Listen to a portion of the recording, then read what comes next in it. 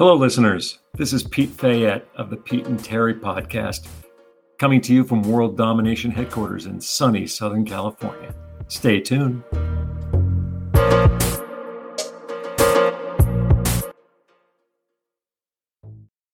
Homes and Hometowns, Part 2.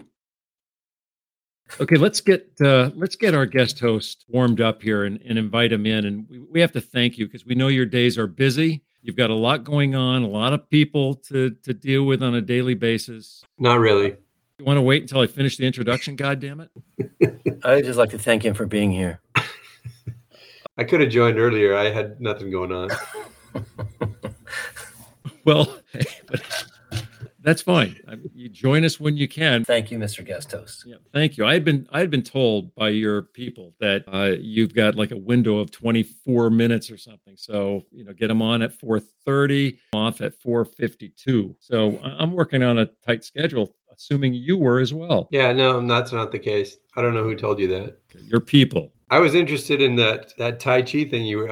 I heard before I came on, listening to the podcast. Of course, I heard your workout routine and the heavy breathing thing, and I just thought that's interesting that your heavy breathing is able to keep you so physically fit. I think you mistook what I said. I said healthy breathing, not heavy breathing. Inhale, hold, exhale, hold, extend the stomach, pull the stomach in. The kind of dog cat stuff that they do in yoga. Tai Chi is a little more vertical than yoga. That's my point. You're trying to make a mountain out of a molehill. It certainly is interesting. What should I go to if I don't want to watch that or listen to it? Anything else. Okay. It's about heavy breathing. We're supposed to be interviewing you, not the other way around. And I don't mean to be admonishing you for that. We do appreciate you being here and answering whatever questions that we may set forth. But I would like to know, who was the first girl you kissed? I'm sure you would. Well, I think it was one of those Fitzgerald girls out at the beach house in near in the area with all those waterways. Malibu. Well, I can't remember which state this was in, but yeah, it was a lot of waterways and islands in that area. There was a kind of a congregation of beach cabins and. Ooh, sounds like Dubai. It may have been. I don't really remember. It was or the Philippines. Yeah, the Philippines. It sounds familiar to me. It was a long time ago. The last name of the girl sounded Irish, so maybe it was off the Irish coast. I don't know. Okay, that makes sense. You've come in contact with so many women from four corners of the globe. It's probably tough to keep track of who the first woman was that you kissed. So maybe we ought to fast forward and find out who was the last woman you kissed. She definitely was not Irish. Okay. Yeah, well, I mean, there's been a lot in between. Okay, well, maybe this isn't the right path for bringing our guest host into the fold. What we ought to find out is what you're currently doing now that getting so much public attention. Well, I've started a new business. Okay. Can you talk about it on the air or no? Well, I'm designing home kitchen products. Nice. Is it something that we may have seen already, or is this something that hasn't hit the market? Well, I don't think you've seen anything yet. It hasn't hit the market. What prompted this? What is it? Necessity is the mother of invention. I've heard that before. That was, is that George Washington? I designed a dishwashing scrubber that has a replaceable head/brush so that brush bristles don't keep going flat. You can just reverse them and then replace them. And you should see it hitting the market soon. I bought one of those about 10 years ago. Are you sure this is your idea? Have you seen one really before? I've seen them with removable heads. Really? Like the sponge kind. Yeah, the sponge kind that has soap in it, but not a regular one with just a brush. And so it sounds to me like this is not a unique product. And this is Terry, are you telling me that you basically saw what the guest host has described identical to what you saw 10 years ago? Okay. Upon further reflection, I don't think it was identical. I don't think it was confusingly similar. I have another idea that's under development that I can't talk about. Okay. So why don't you keep that one under control until maybe the next time if we decide to have you back? Because right now, I'm thinking that you haven't added really a lot of important content to our discussion. So I'm hoping we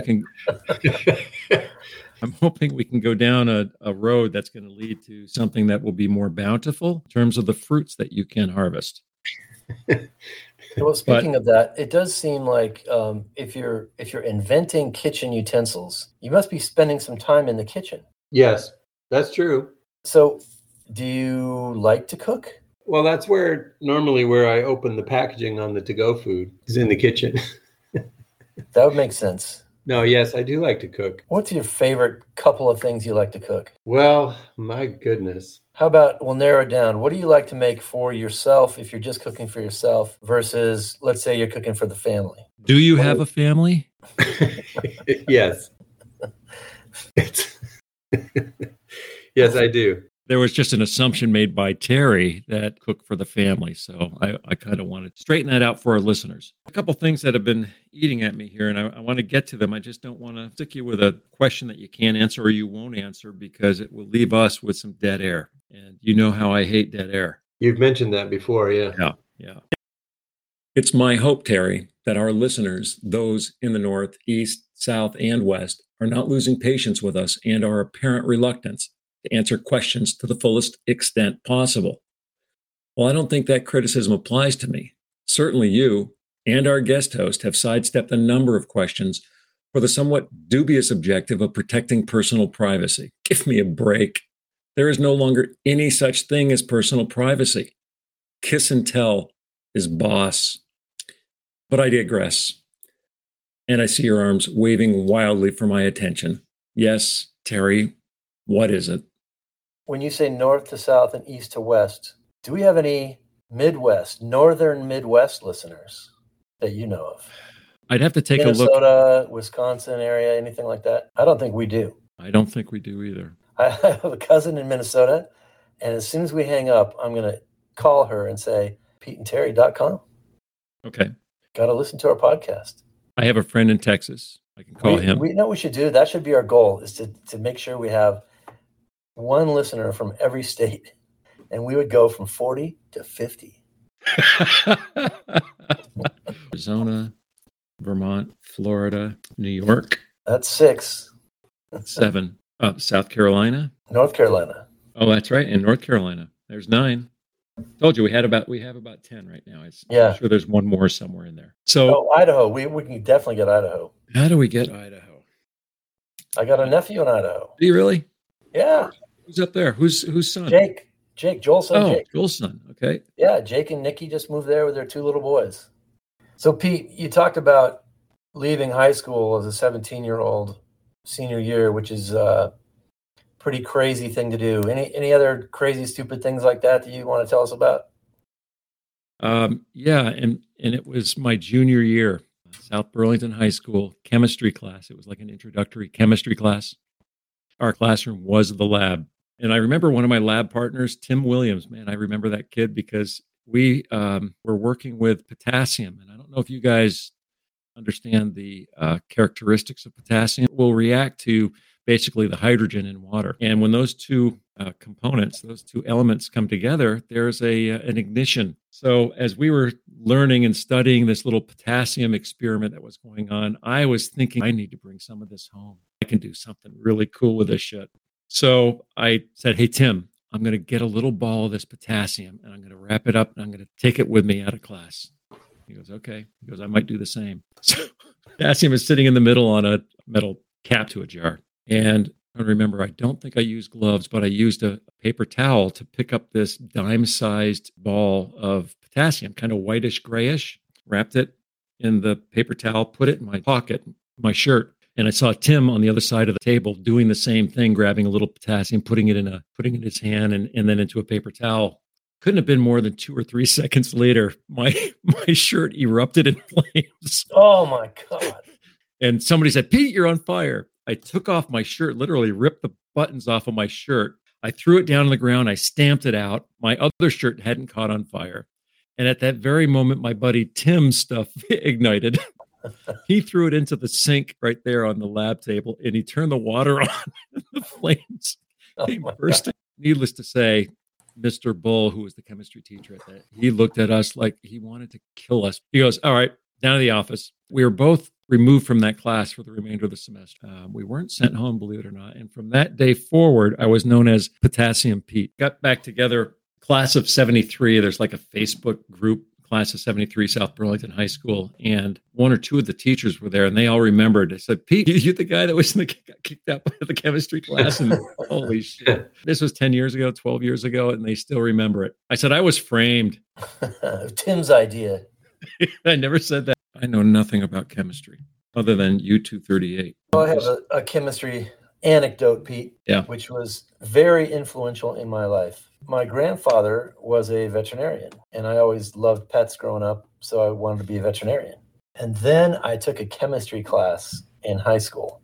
I don't remember the grade that I got, but it was enough for me to say, I've got to find something different because this science stuff is not for me. So at that point, I always liked English. I always liked writing. I always liked reading, all that stuff. So I just started telling people that time, I'm just going to be a lawyer when I'm done with school. That's it. And it was that chemistry class which pushed me into liberal arts stuff. I just kept saying it, kept doing it, headed that direction. And here I am, semi-retired from being an attorney. Let's leave chemistry at school behind and talk about the chemistry in the homestead. You had 4 brothers. So there were 5 of you. So how did that work? The oldest, Joel, always have his own? Of course. Of course. He's the golden child. he had this really cool, it was a very small room, but it was wood paneled and it had this private little closet thing. It was kind of hidden. And he got caught making wine or something like that, or he had some kind of still or something in there. I got a very vague memory of that. And then his excuse when he got caught was something like, some sort of class project or it was a present for you for Christmas. I was making whatever it was. Nice. Did anybody buy that? No, my parents never believed anything, but they were very cool about it. They applauded our creativity. Even from the golden child, now they didn't believe what he was talking about. No. In terms of parents believing us, one day we were having a family dinner. So Joel had to be a senior. Greg, I think, was a sophomore, and I had to be in 9th grade, something like that. We sat down for dinner, and there was a bottle of gin in the middle of the table. Gin or vodka, I can't remember which one it was. And we just had dinner, and no one said anything. And my dad says, so is anybody wondering why that bottle of vodka or whatever is sitting on the table? And we're like, I don't know. And he says, well, this has been mixed with water. He says this bottle, it's like half full, but there's hardly any vodka in here at all. And so he says, I don't know which one of you guys did it. He goes, but we understand how this works. So don't do it again. And that was the end of it. So then, of course, we have a meeting later between just the brothers. And every one of us like, did you do it? Yeah. I thought it was just me. No, I did it too. And so everybody had taken some and watered it down, and not knowing the others were doing the same thing. And of course, my dad's trying to make a martini. It's like, what is this? That is good stuff. My mother used to hide the vodka all around the house. And you know what that's a sign of? But I never knew it. I never understood it because I was too young to know. I was her cigarette gopher, which I hated. And it was virtually every day I was going over to buy Terrytons. Terryton 100s. Peter, make sure it's Terryton 100s. How old are you there at the time? Old enough to start pushing back. So probably 13, just in getting into my teens. Okay. I just hated doing that job, bringing cigarettes back to my mother. Yeah, my mom smoked too. And she quit cold turkey when she caught somebody trying to take puffs. And my dad hated smoking, always did. But he still tells a story of coming home someday, and my mom was like 8 months pregnant with somebody, and she was sitting on the couch with an ashtray on her belly, on her pregnant belly. And my dad said he could see the baby kicking and complaining, get that ashtray off here. My dad loved telling that story. Hey, it was probably true. That baby knew exactly. Yeah. That smoke was filling the uterus, and we know it was a he was pissed. Well, I figured I'd probably be about 6'4" if it wasn't for that. My mom smoked. So. Did you ever go to a Catholic school? Yeah, 1st through 8th grade. And did you have nuns or were they all lay teachers? Both. Ah, Combination. okay. So like first grade, was it a nun or a lay? First grade, we had Miss Jensen. Okay. And of course, she left to get married. Who was your first nun? What grade? I think second grade, Sister Therese, and she was a great teacher. My favorite teacher was Sister Sharon. She just really believed in me and sat me down, and she was some kind of psychologist too. And so she was very motivational and gave me separate exams for things and built up my confidence a lot. And she was just a great person. I actually saw her at my aunt's funeral a couple years ago. You were going to a Catholic school with a new breed of nun. That was probably an enlightened group. Well, we also had Sister David. That's what I was getting at. Because all my sisters had masculine names. Oh, listen, Sister David, she was not only domineering and cruel, but she ran a scam, a big-time scam. And there were a couple of families, including one of my dad's best friends, that had a grocery store.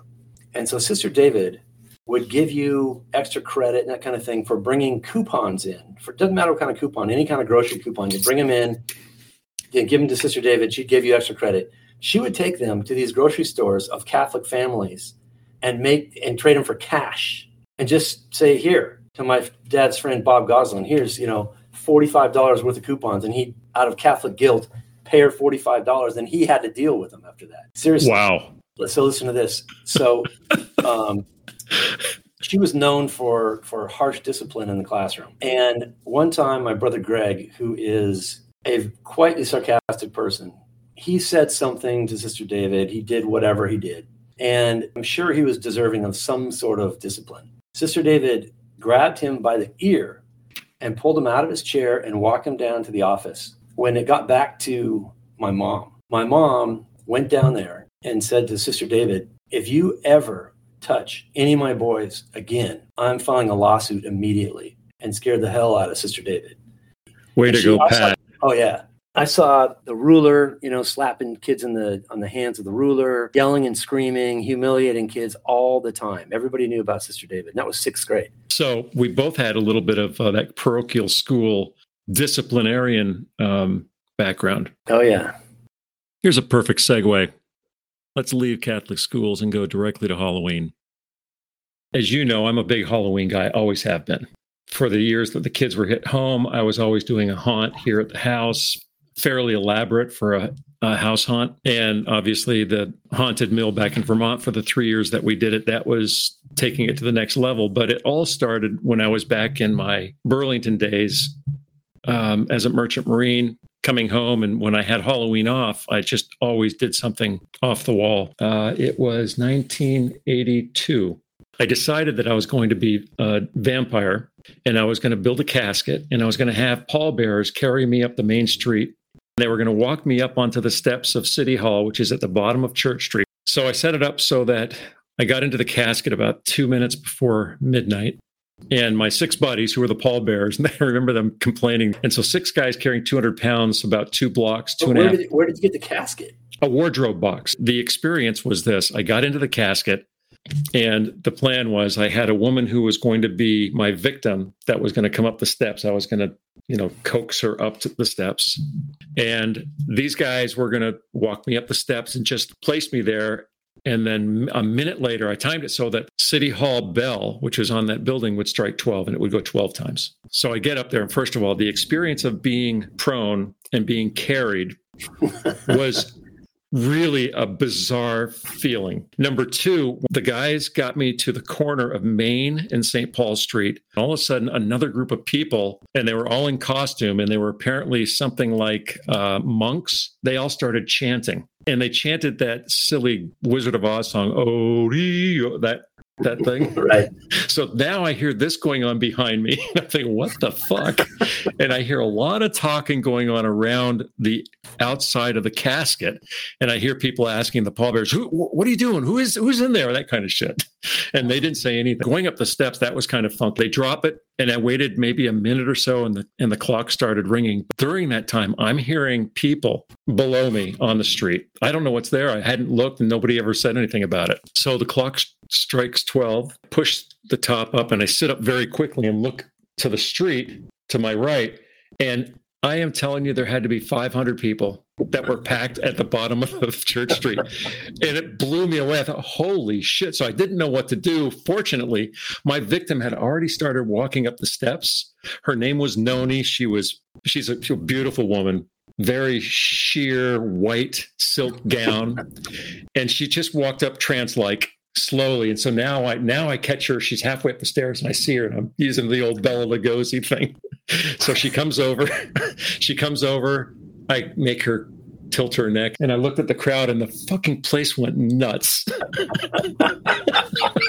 Noni, she drops. I lift her up, and I had the adrenaline going. So she was like a featherweight. It was amazing. I picked her up like it was, what the hell? It's like all air. I ran down the steps, took one last glance at the folks, and ran through the alleyway into City Hall Park. And all I heard was clapping behind me. And I said, Noni, holy shit, we just pulled that off. And she was freaking out. I found Noni on Facebook this morning because I just happened to think of this story. I thought, I'm going to remind her.